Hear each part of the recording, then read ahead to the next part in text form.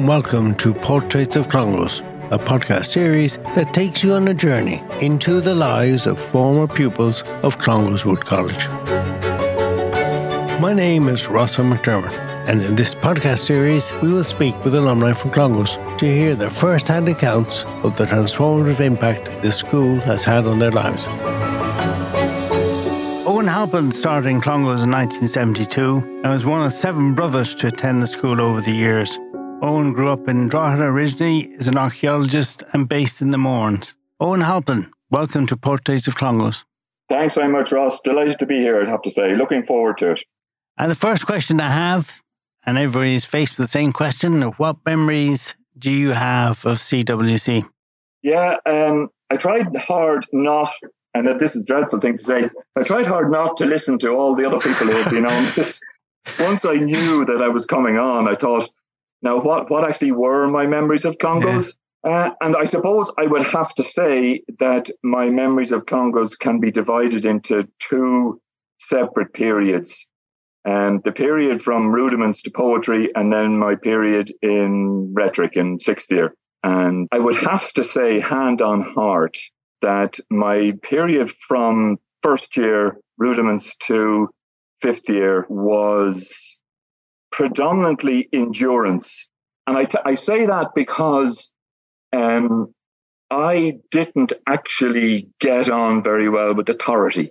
And I struggled with authority quite a bit when I was in Clongowes. And that took the form of this idea, I don't want to be getting terribly technical here, but this idea that just because you're a Jesuit or just because you're in a position of authority means that I must respect you. Mm.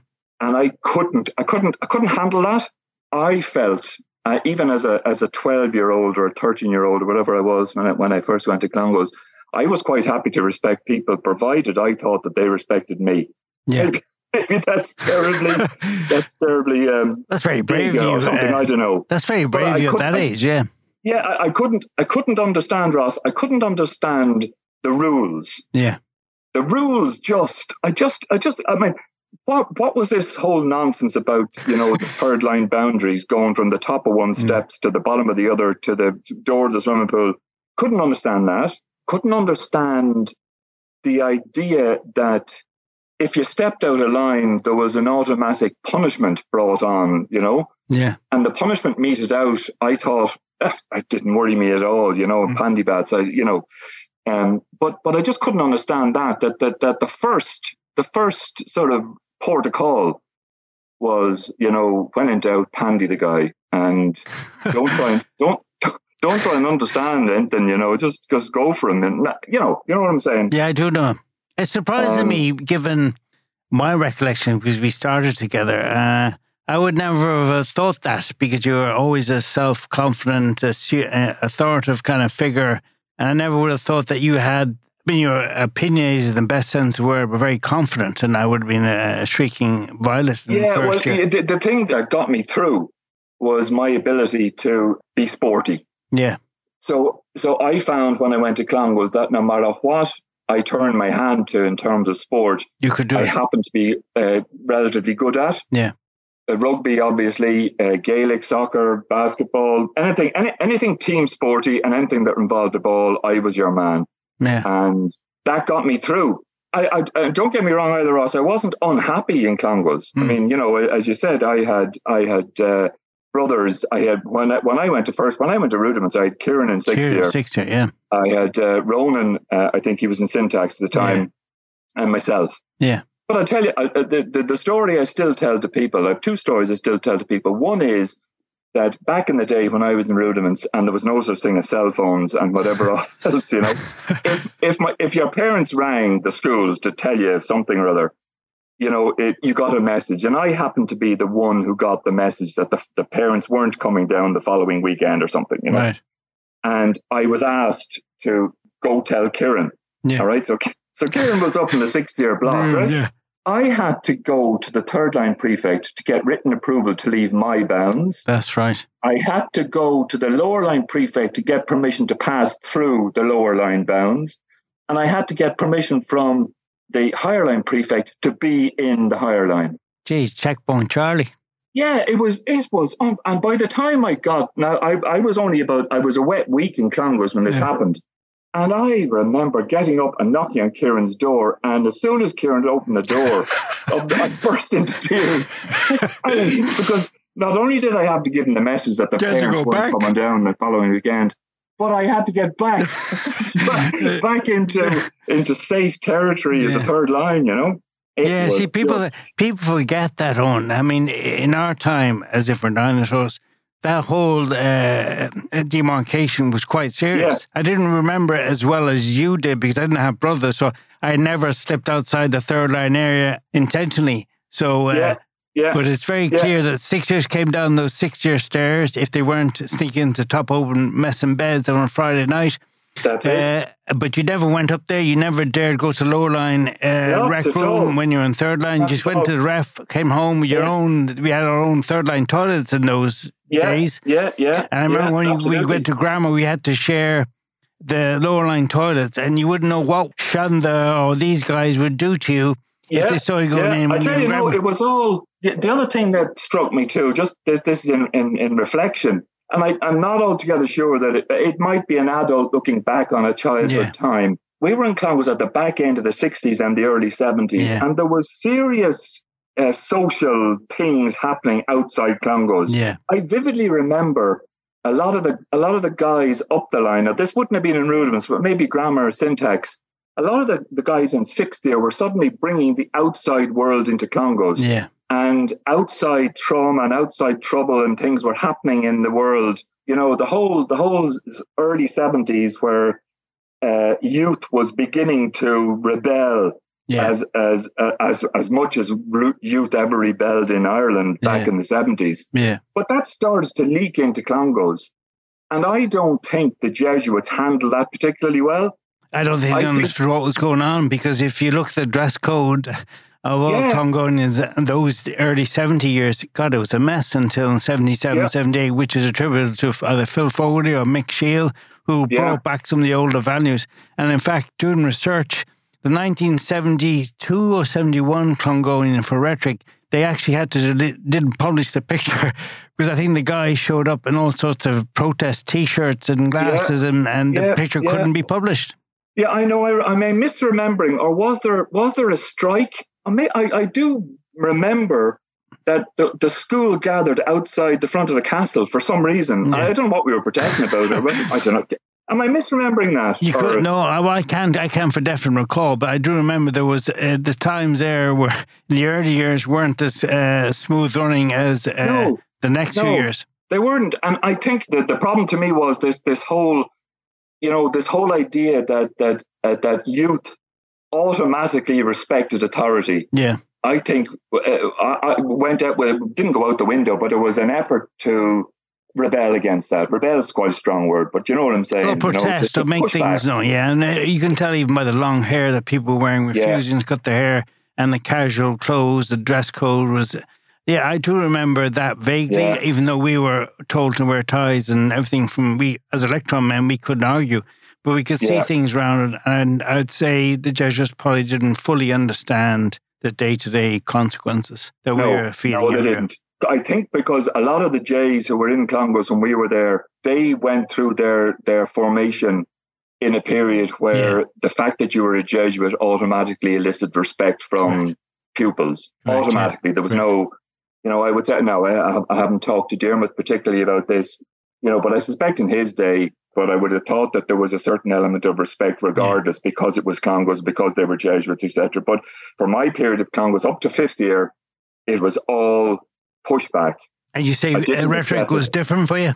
Yeah, because I had serious difficulties right through my early Clongowes years with the headmaster. Yeah, and I regularly was up in front of him, and I was regularly threatened with expulsion, and I was regularly threatened with the parents coming down and dibbling all else. And when I went into sixth year, within about 3 weeks, I got a message to come up and see the headmaster, and I thought to myself, "Oh, here we go again." You know, same old, same as. And again, I can't remember where the previous headmaster was, but Phil Fogarty had his office up in the castle, That's right. up at just in front of the window there. Yeah. I don't think the previous headmaster had it up there, but I can't remember.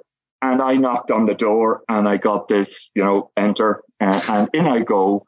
And there's this man sitting behind a desk, smoking a pipe. Completely relaxed. Yeah. And he says to me, Eoin Halpin. And I said, yes, sir, the usual, yes, sir, or yes, father.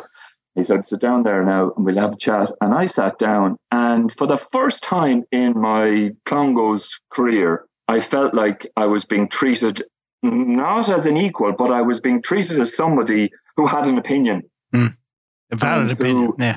And he wanted to hear what I had to say. Yeah. That was probably the biggest eye-opener for me. Yeah. This man who was in charge of this school wanted to hear what I had to say. Now, he wasn't asking me anything. He just wanted to know why I was still in trouble. But that's neither here nor there. Yeah. And allied to that, suddenly there was a Highline prefect who had an open door policy. Yeah. Which was unheard of.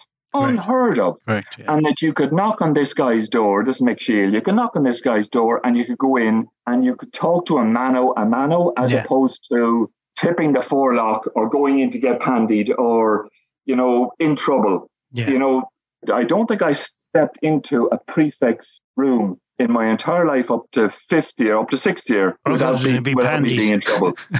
Yeah. And suddenly there were adults who treated me as an adult. And that was just a game changer, an absolute game changer. Suddenly, Michael and Phil were very different people, God rest Phil. I mean, he brought a different ethos, absolutely. Yeah.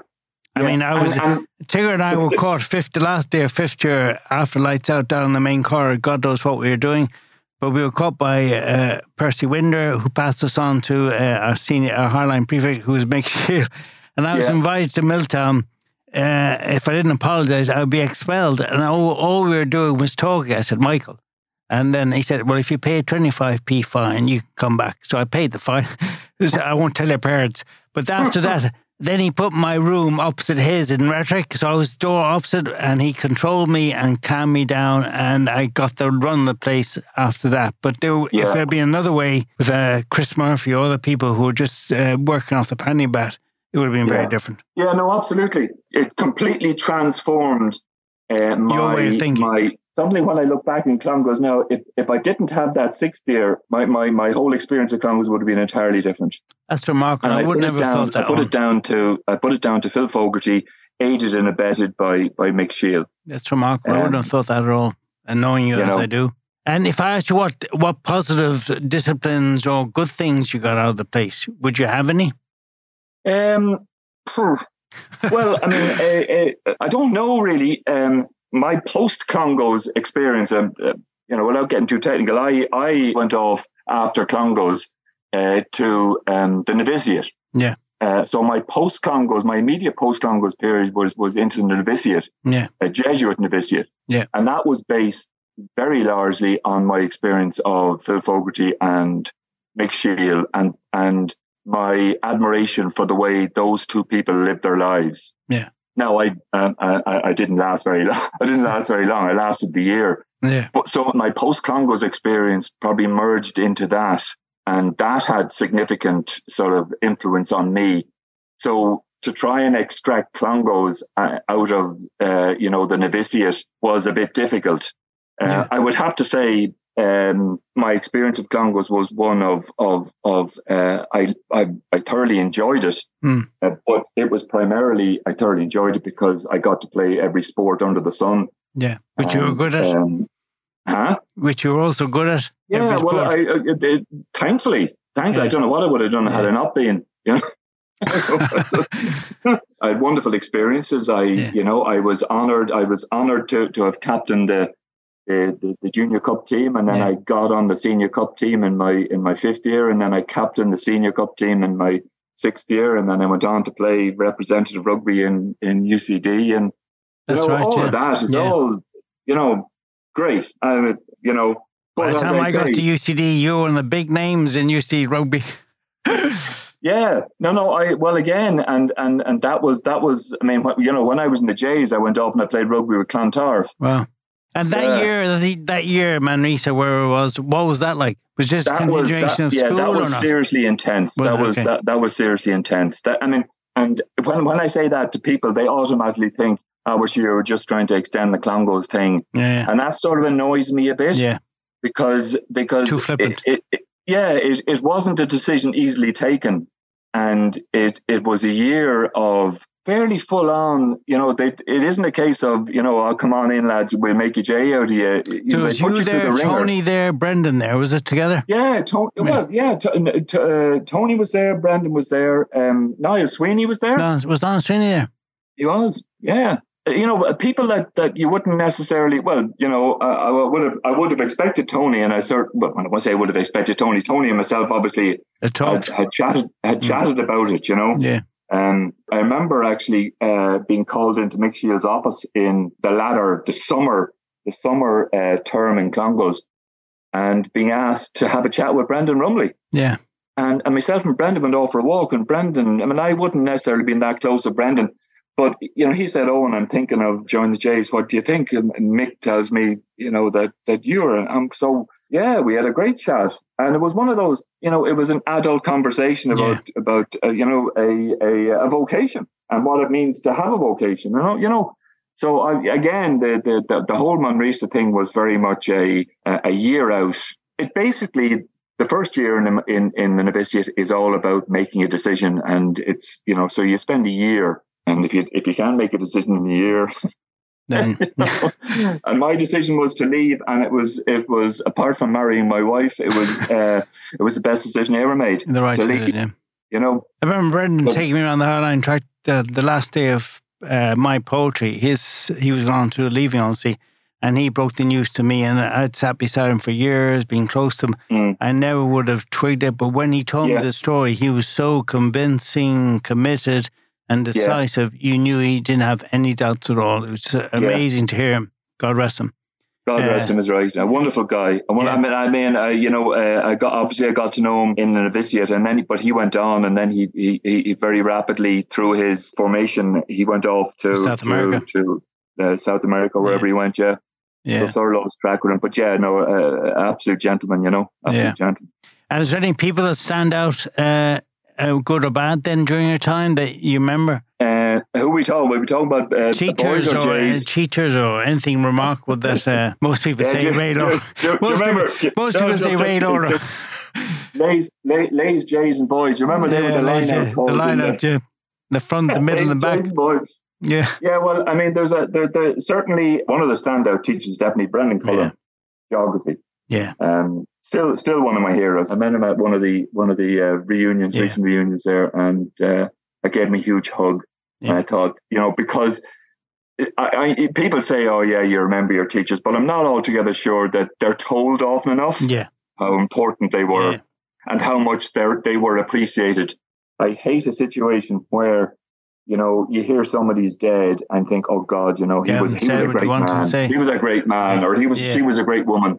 Too late. Go and tell the bloody woman or the man, how great they are when they're alive, when they can appreciate it. Correct. Yeah. When they're gone. Yeah. I was delighted. I was delighted to be able to do that. I tell you who I had loads of time for in Clong was Oggy Doggy O'Donnell. Yeah. Who ran in his youth. He ran Vatican Radio in Rome. Yeah. And Charlie O'Connor. Yeah, who looked after the swimming pool, who was the Jesuit provincial at one stage, and I thought, they are people living their faith, that a man who used to be, Jesuit provincial, the O'Connor Don, ends up, swillying out the swimming pool for a load of 12, 13-year-old kids, and spent years advocating for the beatification of John Sullivan. Yeah. But he was a quiet man himself, Charlie. They were definitely good men, and quite obviously living their faith, and showing us if we only bother to look. And then there are others who quite clearly shouldn't have been there. Yeah, and they knew some of them left, Owen, as you know, older than us, and they knew they shouldn't be there, and time told that to them. Because there was some frustration or anger, or they weren't suited for it, and they were difficult people. I say with a small D, like we would all be if you're in the wrong place at the wrong time. You shouldn't be there. Yeah, no, I think there were people who were square peg and round hole, and that goes for Jesuit, and it equally goes for a lot of the boys. Yeah. And God help, I remember people struggling in Clongowes, and and I also, it wasn't but for the grace of God, but I just remember being so thankful that I was one of the lucky ones that had a certain kudos because I was, was good at sports, or I was relatively popular. I just thought, what would it have been like to have been one of the poor bucks who wasn't? I'll tell you someday what it was like. No, I found it tough in many ways. I had no brothers, so up to Christmas in Rudiments, it was tough. I'd say it was grammar before I settled down. I wasn't looking forward to going back. I wasn't good at sport initially. I was a bit tubby. I was a bit slow, and it took me a while to get. And we used to look up to guys like you who had it all sussed, and now you tell me you didn't. No. The bottom line with most people who appeared to have it sussed in Clongowes were they were just the ones who managed to keep their heads relatively above the water. Yeah. I suspect, Ross, there were very few people in Rudiments and grammar who were, happy with a capital H. Yeah, you're probably right. You know what I mean? Yeah. There were those who survived. There were those who didn't survive. Yeah. Even the guys who stayed in Clongowes didn't survive Rudiments and grammar. I think there are people going around now who are carrying the Clongowes experience as a burden. Without doubt. I'm just so thankful that I got through it. And I got through it because I was sporty. I had no idea what because I certainly wasn't bloody academic. But I got through it because I was sporty. Sorry, just to go back one stage. I remember being really respectful of the third line prefects. Now, Dayton, study prefects, now I'm talking. Yeah. So I don't know who you had. I had Niall Barry. Yeah. Bobby Barr. You had Bobby Barr, yeah. Well, and I know Peter Cronin was. I was in Rudiments 4, so I had Niall Barry, and Rudiments 3, I think was Peter Cronin, and then there was Bobby Barr. I can't remember who the could have been Horsey Sheehan. Was it John Sheehan? Could have been. Yeah. And I remember thinking, if I ever get to Niall Barry's situation, I hope that I'll be as nice to the guys. And lo and behold, the turn of fate. When I got to fifth year, I was made third line study prefect. Wow! And myself and Jonathan Keogh used to take third line, the kids in third line. Yeah. And I just remember being there and thinking, I want to be like Niall Barry to me. You know what I mean? I want to be that guy to these guys, because it made a huge difference to be able to look up to somebody further up the line and not be afraid of them.